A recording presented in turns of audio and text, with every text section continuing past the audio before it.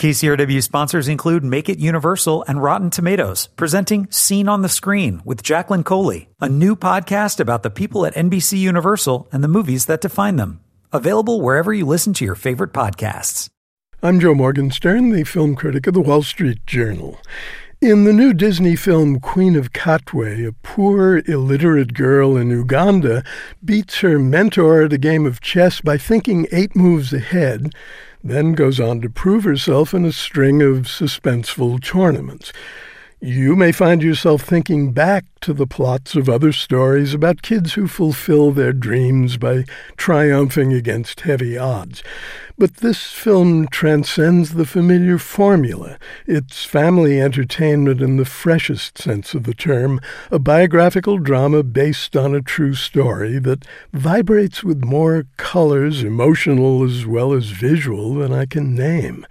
The girl's name is Fiona Mutese, and she's played in a remarkable debut by Medina Nalwanga. The first time we see her, her ebony skin and coral sweater are a sight for jaded eyes. The director was Meera Nair, the Indian filmmaker who's done such superb films as Monsoon Wedding and The Namesake, and she revels in the energy that flows from color, an unquenchable riot of scarlet, lime, saffron, tangerine, mustard, and turquoise in Katwe, the sprawling slum in the capital, Kampala. That's where Fiona, who's fatherless, works with her mother selling vegetables on the street. And Meera Nair rejoices in the color of her cast. Fiona's mentor, Robert Katende, is played by David Oyelowo. He gives the finest performance of his career. Robert is the soul of the film, a gentle man who can summon up passion and gleeful humor when it's needed. Lupita Nyong'o is Fiona's mother, Harriet. The role might have been strident in the hands of another actress. This tough, suspicious woman starts off by insisting that Robert's modest little chess class for local kids is nothing but a gambling den. But Harriet is a formidable force, as she's played by Nyong'o, who's come a long way, to say the least, since she worked for Meera Nair a dozen years ago as an intern on The Namesake.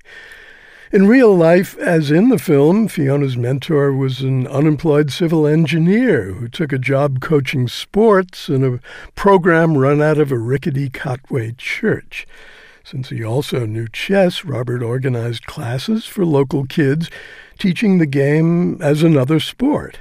Fiona's gift takes her and Robert far from home and deep into hostile territory where privileged kids compete in elite tournaments.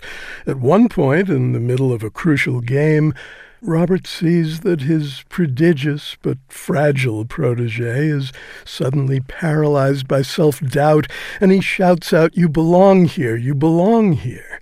It's one of those would-be inspirational moments in movies that's actually inspirational, partly because it comes out of nowhere and mainly because it's true.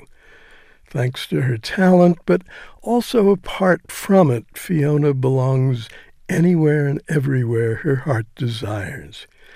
I'm Joe Morgenstern. I'm on vacation starting next week, but I'll be back on KCRW toward the end of October. KCRW sponsors include Make It Universal and Rotten Tomatoes, presenting Scene on the Screen with Jacqueline Coley, a new podcast about the people at NBC Universal and the movies that define them. Available wherever you listen to your favorite podcasts.